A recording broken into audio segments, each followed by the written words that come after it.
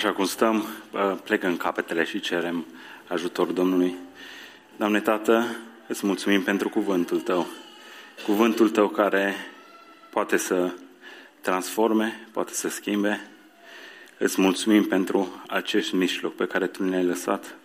Te rog ca, în ciuda slăbiciunilor mele, în ciuda lipsei de experiență, te rog ca Tu să lucri în mijlocul nostru. Te rog ca Tu să ne vorbești inimilor noastre. Te rog ca Tu să zidești biserica, Doamne, și Tu să fii înălțat. Amin. Vom continua seria de mesaje din această dimineață, din Faptele Apostolilor. Am ajuns în capitolul 8 și știm că biserica a luat ființă în Ierusalim și știm că de acolo, așa cum Domnul Iisus a spus ucenicilor în versetul 1, în capitolul 1 de la versetul 8, voi veți fi martorii mei în Ierusalim, în toată Iudeea, în Samaria și până la marginea pământului. Știm că i-au dus mai departe acest mesaj plin de speranță și mulți oameni au îmbrățișat mesajul cu brațele deschise și toți care au primit acest mesaj și-au dat imediat seama că sunt păcătoși, că au nevoie de iertarea păcatelor. Toți și-au dat seama că este un dar nemeritat de la Dumnezeu și au început imediat să trăiască conform unor principii morale impecabile și oamenii ăștia au început să devină niște exemple în societate și oamenii se uitau la ei și își doreau să aibă ceea ce oamenii ăștia aveau și oamenii ăștia erau apreciați în societate, astfel că întreaga societate, inclusiv conducătorii, au înțeles valoarea profundă a mesajului și au adoptat realitatea unei vieți noi, pline de speranță și au renunțat la vechile practici, au renunțat la practicile religioase care le aveau și această poveste minunată se pare că a devenit virală și a devenit populară așa de mult încât oamenii au răspândit-o până a ajuns la marginile pământului. Ei au recunoscut valoarea și au îmbrățișat-o, dar nu s-a întâmplat așa. Realitatea a fost total diferită. Mesajul nu a fost ceva popular, nu a fost ceva bine privit și a fost ceva cu care mai degrabă nu ți-ai fi dorit să te asociezi. Inițial a fost un lucru care a adus mult rău și abia mai târziu a condus la ceva bun. Biserica s-a confruntat cu provocări, biserica a avut parte de dificultăți și doar în cele din urmă s-a dovedit a fi instrumente folosite de Dumnezeu pentru a-și realiza planul Său.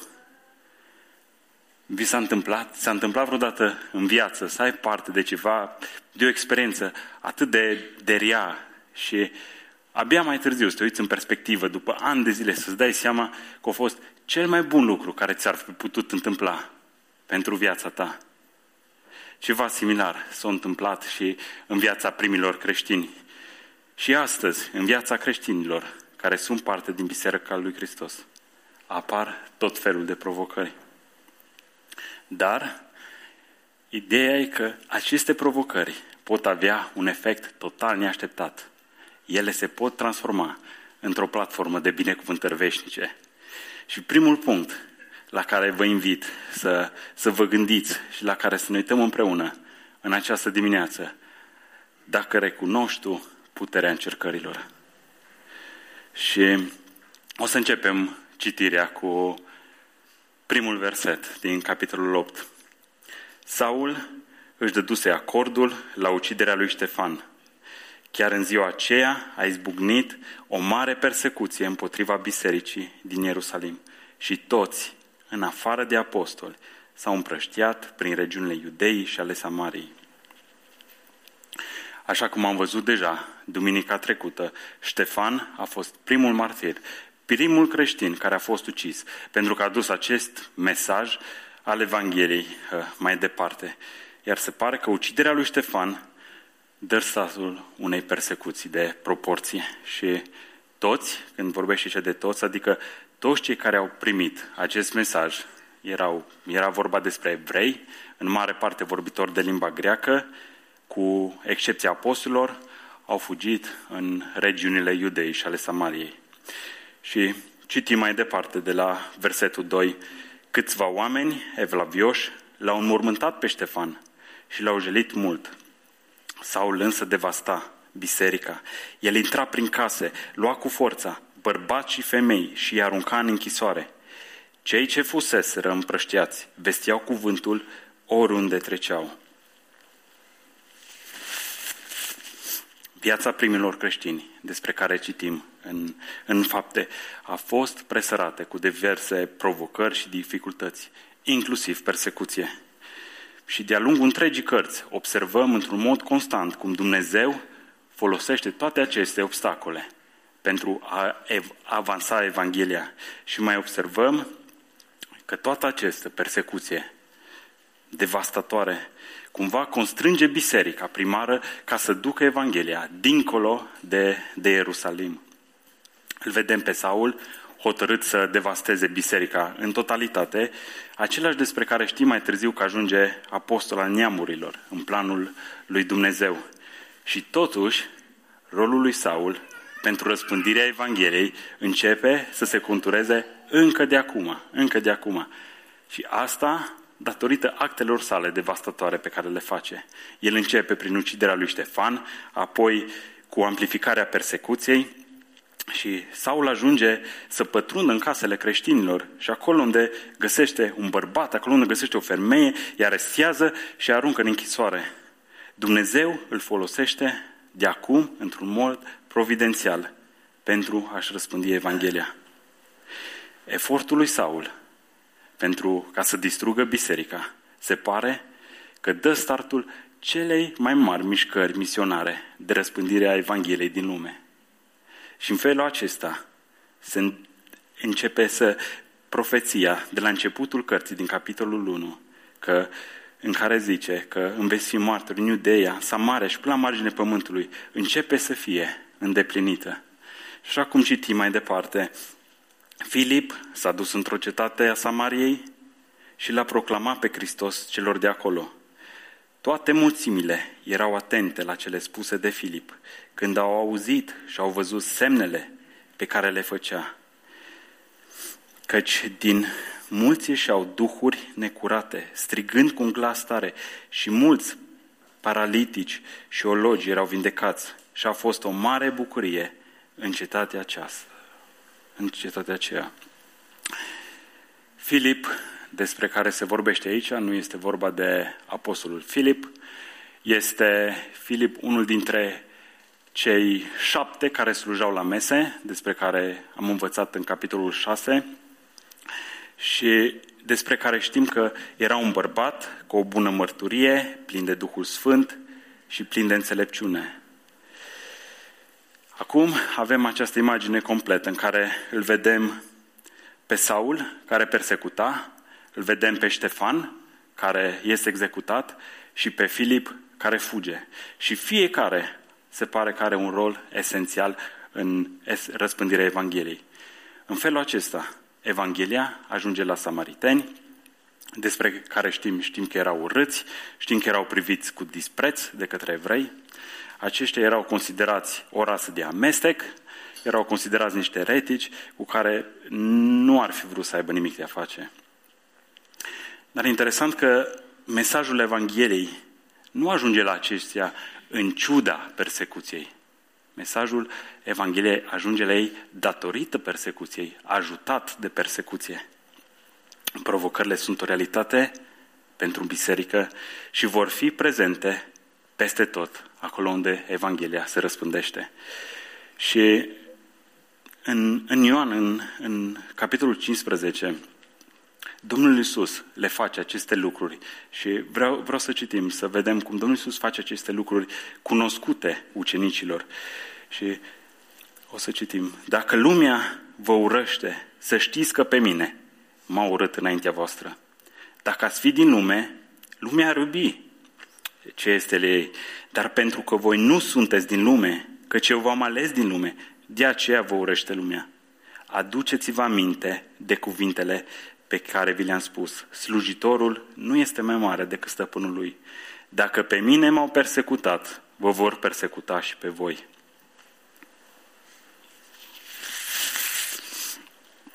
La aceasta ne așteptăm. Ne așteptăm ca persecuția să fie prezentă în viața bisericii.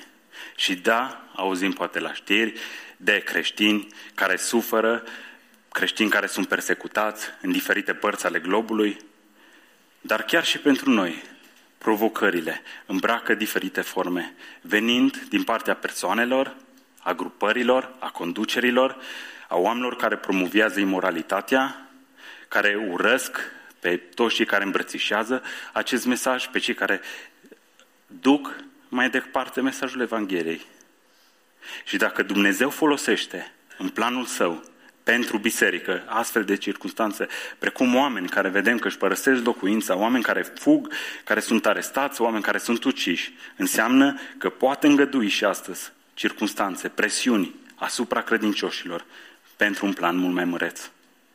Domnul Iisus a fost respins. La fel și credincioșii se așteaptă să aibă parte de respingere. De ce ne este așa de greu să înțelegem, ca și creștini, ca și urmași a Domnului Iisus, aceste lucruri? Și ne creăm noi o mentalitate prin care orice lucru vine, vrem să ripostăm.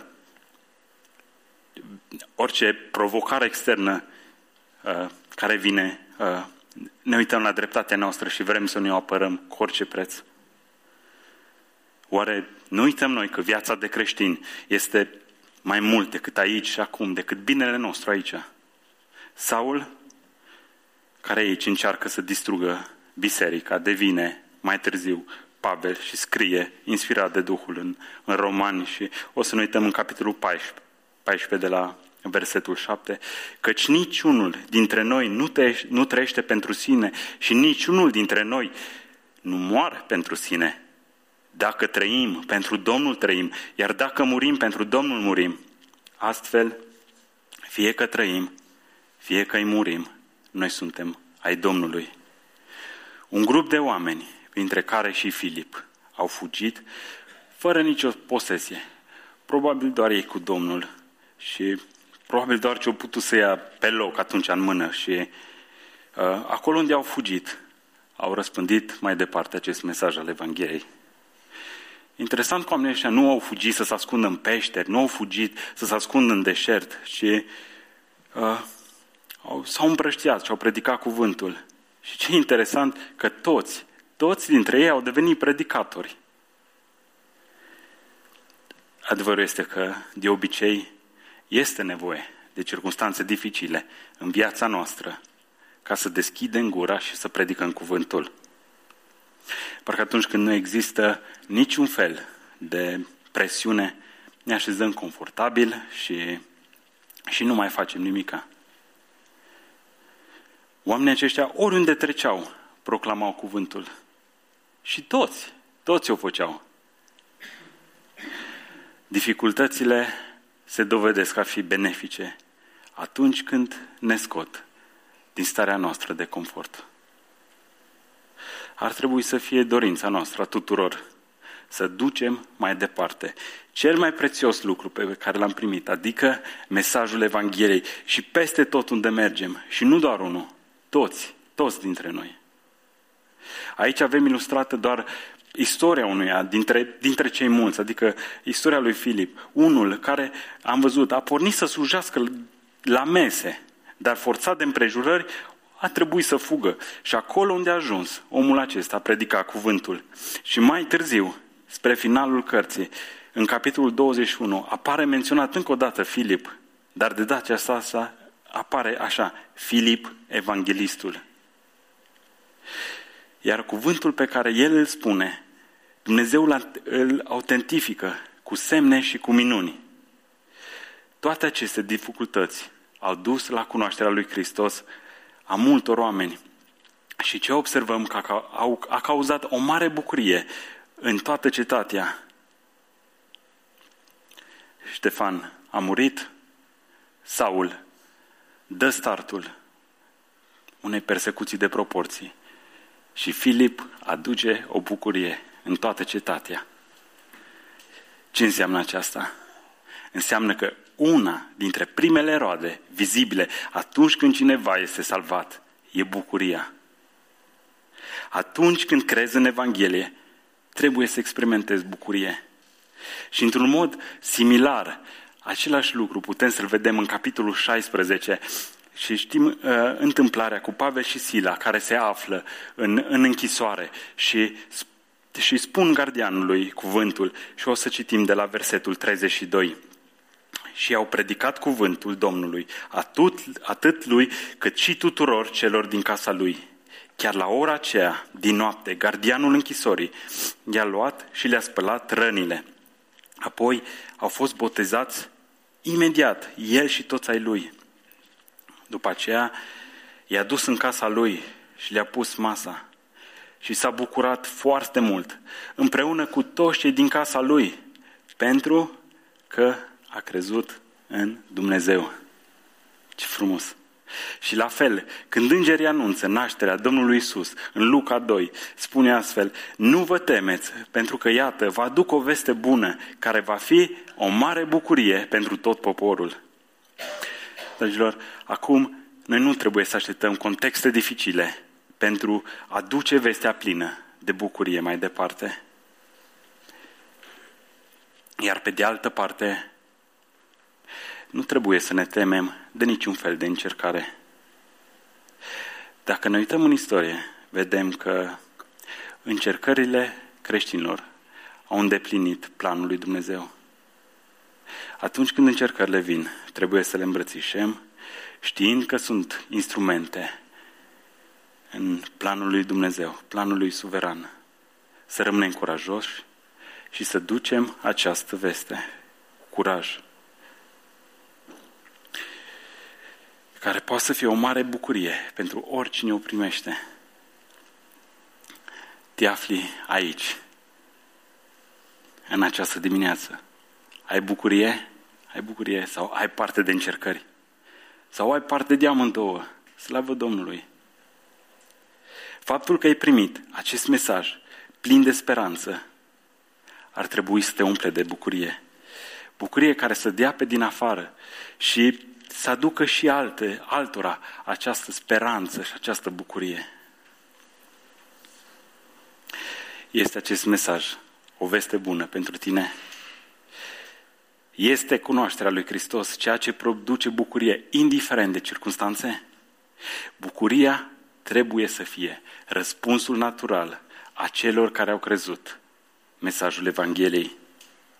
Iar dacă ai crezut cu adevărat, atunci trebuie să fii conștient de puterea superioară și puterea transformatoare a acestui mesaj.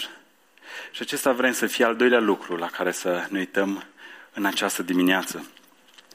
Să conștientizăm puterea superioară pe care Evanghelia o are. Și continuăm citirea de la versetul 9. În cetate era un om pe nume Simon, care practica vrăjitoria și uimea poporul Samarii, pretizând că ar fi cineva important. Și toți cei care îl ascultau cu atenție, de la cel mai mic până la cel mai mare, spuneau: El este puterea lui Dumnezeu, cea numită mare.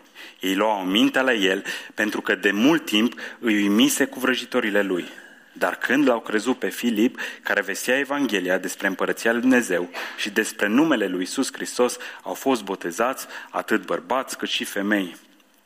Chiar Simon însuși a crezut și după ce a fost botezat, stătea tot timpul în preajma lui Filip și se mira văzând semnele și minunile mari care se făceau.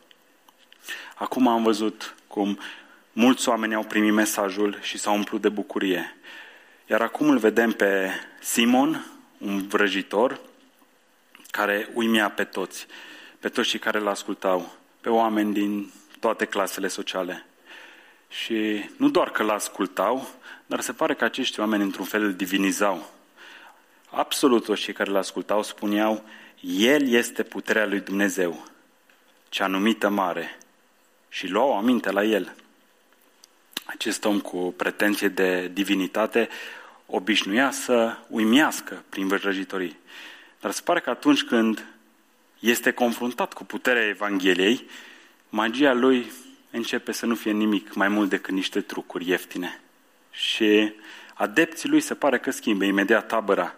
Vedem, cuvântul spune așa, dar când l-au crezut pe Filip, care vestea Evanghelia despre împărăția lui Dumnezeu și despre numele lui Iisus Hristos, au fost botezați atât bărbați cât și femei. Și lucrurile stau astăzi la fel. Vedem oameni care uimesc și oameni care au mulți adepți. Ei vorbesc lucruri nemai auzite, lucruri nemai văzute și mulți oameni urmează învățătura lor pentru că este senzațională. Însă realitatea este că doar acest mesaj al Evangheliei poate cu adevărat să transforme. Doar acest mesaj al Evangheliei poate să ia oameni care se îndreaptă spre o moarte veșnică și să-i mute într-o altă viață cu o altă traiectorie veșnică. Doar acest mesaj poate să facă acest lucru. Dar de ce? Doar acest mesaj. Așa cum apare în text, despre împărăția lui Dumnezeu și despre numele lui Iisus Hristos. Păi, în primul rând, pentru că este de la Dumnezeu. Așa cum Pavel afirmă în Galateni 1:11, Evanghelia vestită de mine nu este de origine omenească. Și mai apoi, pentru că este înțelepciunea lui Dumnezeu și este parte din planul său și mijlocul prin care Dumnezeu transformă oamenii. Ne uităm în Efeseni 3, de la 9 la 11, Dumnezeu care a creat toate lucrurile, astfel încât conducerilor și autorităților din locurile cerești să li se reveleze acum, prin biserică, înțelepciunea nespus de felurită a lui Dumnezeu, potrivit cu planul veșnic pe care l-a făcut în Hristos Iisus, Domnul nostru. Acesta este planul lui Dumnezeu. Prin mesajul Evangheliei, care descrie ceea ce Dumnezeu a făcut pentru oameni, prin mesajul acesta Dumnezeu își exercită puterea pentru a produce schimbare în viața oamenilor. Nu este doar un mod prin care Dumnezeu lucrează, ci este singurul mod prin care Dumnezeu o face. Ești tu conștient de această realitate? Realizezi că indiferent cât de inteligent ai fi, indiferent cât de pregătit ai fi tu în vorbirea ta, indiferent câte cunoștințe ai, chiar și teologice, indiferent câte abilități ai dezvolta pentru a putea să argumentezi poziția ta, există doar un singur mod, doar un singur mesaj cu adevărat transformativ. Acest mesaj vorbește despre Dumnezeu, Creator, care domnește peste tot pământul. Acest Dumnezeu ales să se facă om, ales să moară pentru oameni răi, oameni care nu merită, oameni care nu au nimic de oferit în afară de păcatele lor. Cu toate acestea, El ales să iubească. Altceva, în afară de mesajul despre ceea ce Dumnezeu a realizat în Hristos, nu are putere să schimbe vieți. Dacă l-ai cunoscut pe Hristos în felul acesta, înseamnă că și viața ta a fost schimbată. Iar dacă vrei ca și alții să aibă parte de aceasta, atunci trebuie să ai aceeași atitudine pe care Pavel o are în prima sa scrisoare către Corinteni, în capitolul 2. N-am venit vestindu-vă taina lui Dumnezeu printr-o vorbire sau înțelepciune aleasă, căci am hotărât să nu știu nimic între voi decât pe Iisus Hristos și pe El răstignit. Îți dorești cu adevărat transformarea în viața oamenilor? Atunci, mai mult decât vorbirea aleasă și convingătoare, mai mult decât propriile tale înțelegeri și mai mult decât înțelepciunea ta, ai încredere în înțelepciunea lui Dumnezeu. Ai încredere în mesajul crucii, singurul care poate aduce credință adevărată în viața oamenilor. De ce spune în credință adevărată?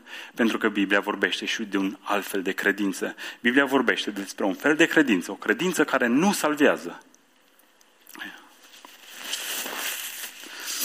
Astfel că vrem să ne îndreptăm atenția către un alt fel de pericol care se mai găsește în mijlocul credincioșilor, în biserică, și anume pericolul unei credințe superficiale.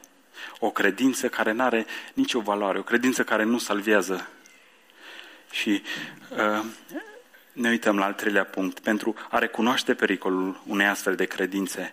Și continuăm citirea de la versetul 14. Când au auzit că Samaria primise cuvântul lui Dumnezeu, apostolii care erau în Ierusalim i-au trimis la ei pe Petru și pe Ioan.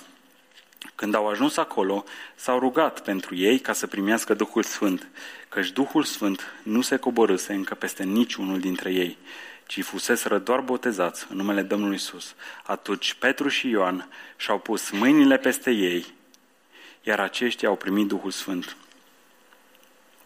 Știm că exista neîncredere, știm că exista ură între evrei și între samariteni, astfel încât biserica trimite o delegație oficială în Samaria și trimite acolo pe Petru și pe Ioan. Aceștia se roagă pentru samariteni care se pare că, deși erau botezați, nu primiseră Duhul Sfânt. Acum este important să înțelegem că aceasta este o perioadă unică în istoria răscumpărării, la fel ca și la Cincizecime. Și este felul prin care se împlinește profeția de la începutul cărții. Acest mod neobișnuit prin care credincioșii primesc Duhul Sfânt, adică un mod mult mai vizibil și un mod întârziat, are un scop anume, unitatea bisericii. Și, în primul rând, pentru a confirma samaritenilor că și ei sunt parte din Biserica lui Hristos și sunt una cu Biserica din Ierusalim.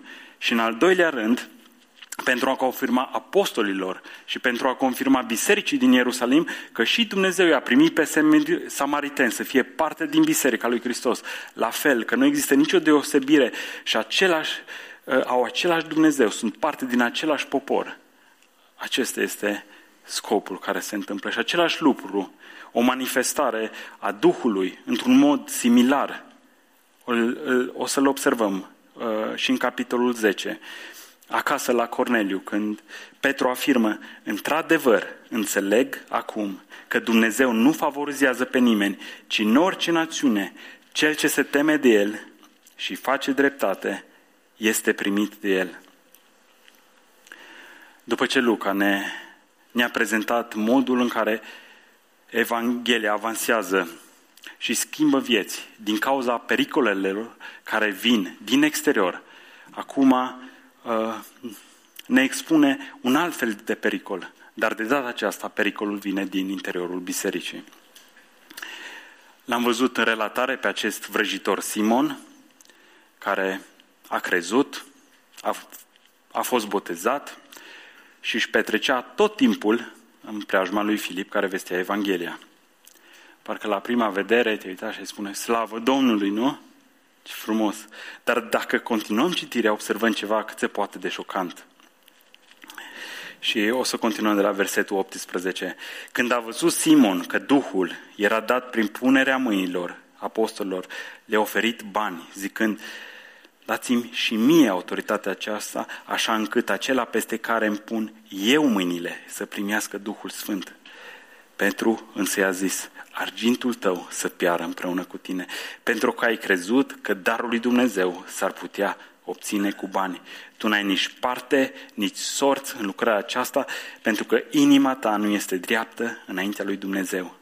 Pocăiește-te deci de această răutate a ta și roagă-te Domnului că dacă este posibil să-ți ierte această intenție a inimii tale, căci văd că ești plin de fiere amară și lanțul nedreptății. Simon, răspunzând, a zis, rugați-vă voi pentru mine, ca nimic din ceea ce ați spus să nu vină peste mine. Se pare că Simon a crezut, se pare că a fost botezat, dar conform spuselor lui Petru, credința lui nu era o credință autentică. Tu n-ai nici parte, nici sorț în lucrarea aceasta, pentru că inima ta nu este dreaptă înaintea lui Dumnezeu. Iar dacă ne uităm cu atenție câteva versete mai devreme, vedem că acesta stătea tot timpul cu Filip și se mira de semnele și minunile care se făceau. Acest om pare mai degrabă obsedat de semne și de minuni decât să aibă o credință a Evangheliei. Faptul că inima lui nu este dreaptă implică încă de la început acest om doar a mimat o formă de credință. Simon, un magician profesionist, oferă bani și tratează darul Duhului Sfânt ca pe încă o putere pe care el o poate achiziționa pentru a-și împlini dorințele lui proprii, pentru a continua și a uimi oamenii. În ciuda așteptărilor sale, el primește un răspuns interesant. Argintul tău să piară împreună cu tine. Aceasta pentru că mântuirea este un dar de la Dumnezeu. Nu este ceva care se poate cumpăra, nu este ceva pe care noi să o putem câștiga. Și în final Simon este mustrat și îndemnat la pocăință. Iar ca rezultat, din nou face o cerere interesantă. Rugați-vă voi Domnului pentru mine, ca nimic din ceea ce ați spus să nu vină peste mine. Se pare că răspunsul lui Simon nu implică niște remușcări sincere. Mai degrabă este o dorință de a-și salvea pielea de la o pedeapsă. Alte surse din istorie îl descriu pe Simon ca pe Simon magul și apare ca și un eretic, unul care mai târziu a încercat să corupă credința creștină, a ajuns până acolo încât, obsedat de influență, obsedat de putere, omul acesta și-a fondat propria lui sectă, a început să caute, să fie divinizat de către oameni. Cu toate acestea se pare că povestea rămâne deschisă, Luca nu ne spune mai mult. Ce este important? Este important să recunoaștem că Simon servește drept un exemplu al credinciosului pierdut. Acesta, într-un mod public, își exprimă o formă de credință, participă la botez, se asociază și se pare că își petrece tot timpul cu cei care propovăduiesc Evanghelia și este profund impresionat de puterea mesajului. Dar motivațiile lui sunt complet greșite. Este posibil așa ceva? Să primești acest mesaj puternic, să crezi, să experimentezi botezul, să fii prezent constant în biserică, dar totuși să nu fie suficient. Nu doar că nu e suficient, dar poți să fii într-o direcție total greșită, total opusă. Da, este posibil să faci toate aceste lucruri. Și în plus de asta, este posibil să te implici inclusiv într-o studiere zilnică a Bibliei, să ai niște roluri importante în slujirea în biserică. Poți să fii în preajma Evangheliei zilnic, dar problema poate fi dorința ta care se află la bază. Aceea poate să fie greșită.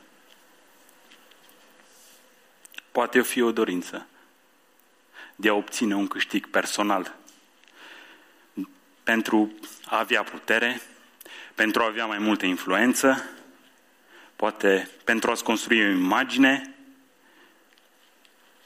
sau poate doar de a te lătura unor oameni faini, niște oameni familiști, niște oameni plăcuți.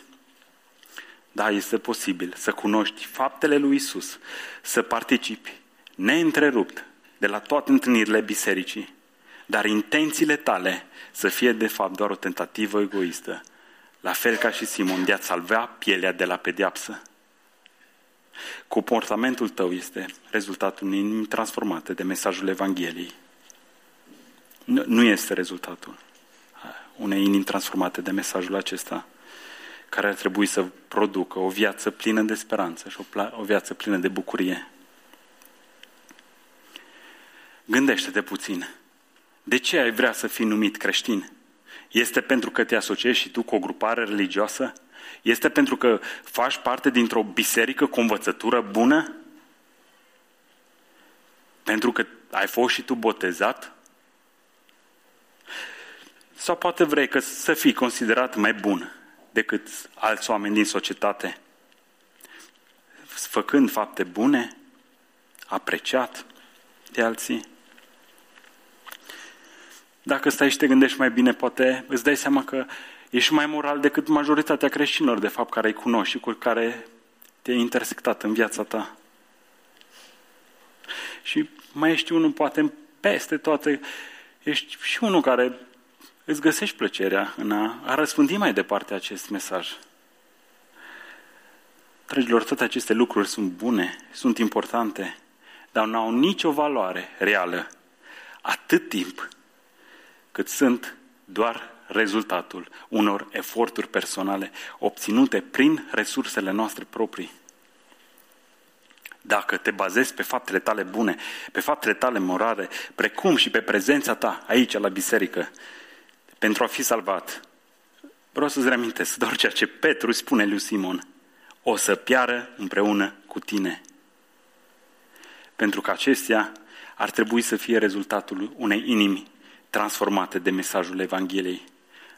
Dar ele în sine nu-ți garantează nicio siguranță.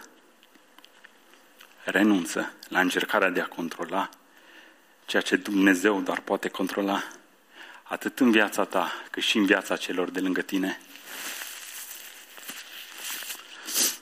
A fi creștin înseamnă a renunța, să renunți la încrederea în propriile tale capacități, în propriile tale realizări, să-ți pui încrederea în ceea ce Dumnezeu a realizat prin Hristos la cruce. El a ales ca să moară, ca tu să ai parte de o viață nouă, să nu ai parte de o viață de o moarte veșnică, să fii într-o relație corectă cu Creatorul tău și cu ceilalți credincioși. Astăzi am observat și modul în care Duhul Sfânt și-a manifestat puterea, într-un mod particular, având ca scop unitatea credincioșilor în Biserica lui Hristos. Dacă credința ta este autentică, acest lucru ar trebui să reflecte și felul în care prețuiești biserica și urmărești unitatea credincioșilor, mai presus decât interesele pe care le ai tu, mai mult decât interesele tale personale. Am văzut cum Simon pretindea că este cineva important. Nu-ți risipi viața încercând să demonstrezi ceva. Să obții o anumită imagine, să pari cineva important. Nu face scopul vieții tale să fii apreciat de oamenii. Nu fii parte dintre acei credincioși care își trăiesc viața numai ca să-și scape de o pediapsă, numai de frica unei pedepse. Salvează-ți viața doar că prin renunțare. Așa cum Domnul Iisus explică, oricine vrea să-și salveze viața, o va pierde. Dar cel ce își pierde viața, de dragul meu, o va găsi. Adevărata bucurie vine din relația cu Dumnezeu, din a face parte din familia sa. Dacă nu ești sigur de credința ta, invitația din dimineața asta este aceeași invitație care a fost făcută și lui Simon. Pocăiește-te și roagă-te. Domnul să-ți descopere intențiile inimii tale. Analizează-ți motivațiile inimii. Vezi de ce faci ceea ce faci. Mai apoi doar urmărește motivațiile greșite din mijlocul bisericii. Tot prin Evanghelie, folosind mesajul Evangheliei. În final, un ultim verset la care vrem să ne uităm, versetul 25 în această dimineață. După ce au depus mărturie și au vorbit despre cuvântul Domnului, Petru și Ioan s-au întors în Ierusalim, vestind Evanghelia în multe sate de ale samaritenilor.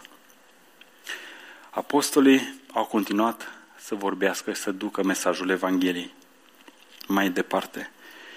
Acelor oameni conform cărora n-ar fi avut niciun motiv să o facă, conform culturii, ar fi trebuit să-i urască, ar fi trebuit să le arate dispreț.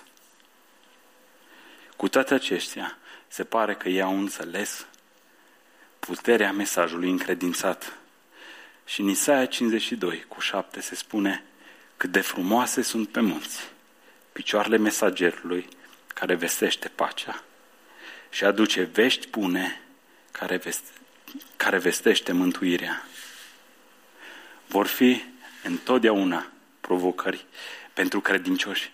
Vor fi provocări din exterior și chiar și din interiorul comunității. Însă, credincioșii trebuie să nu uite că fac parte dintr-un plan mult mai măreț. Recunoașteți rolul în planul divin pe care Dumnezeu l-a pregătit pentru viața ta și pentru viața celor de lângă tine. Vrei să aduci ceva bun în lumea aceasta? Vrei să lași ceva bun după tine care să conteze? Nimic nu este mai bun decât vestea bună despre Isus.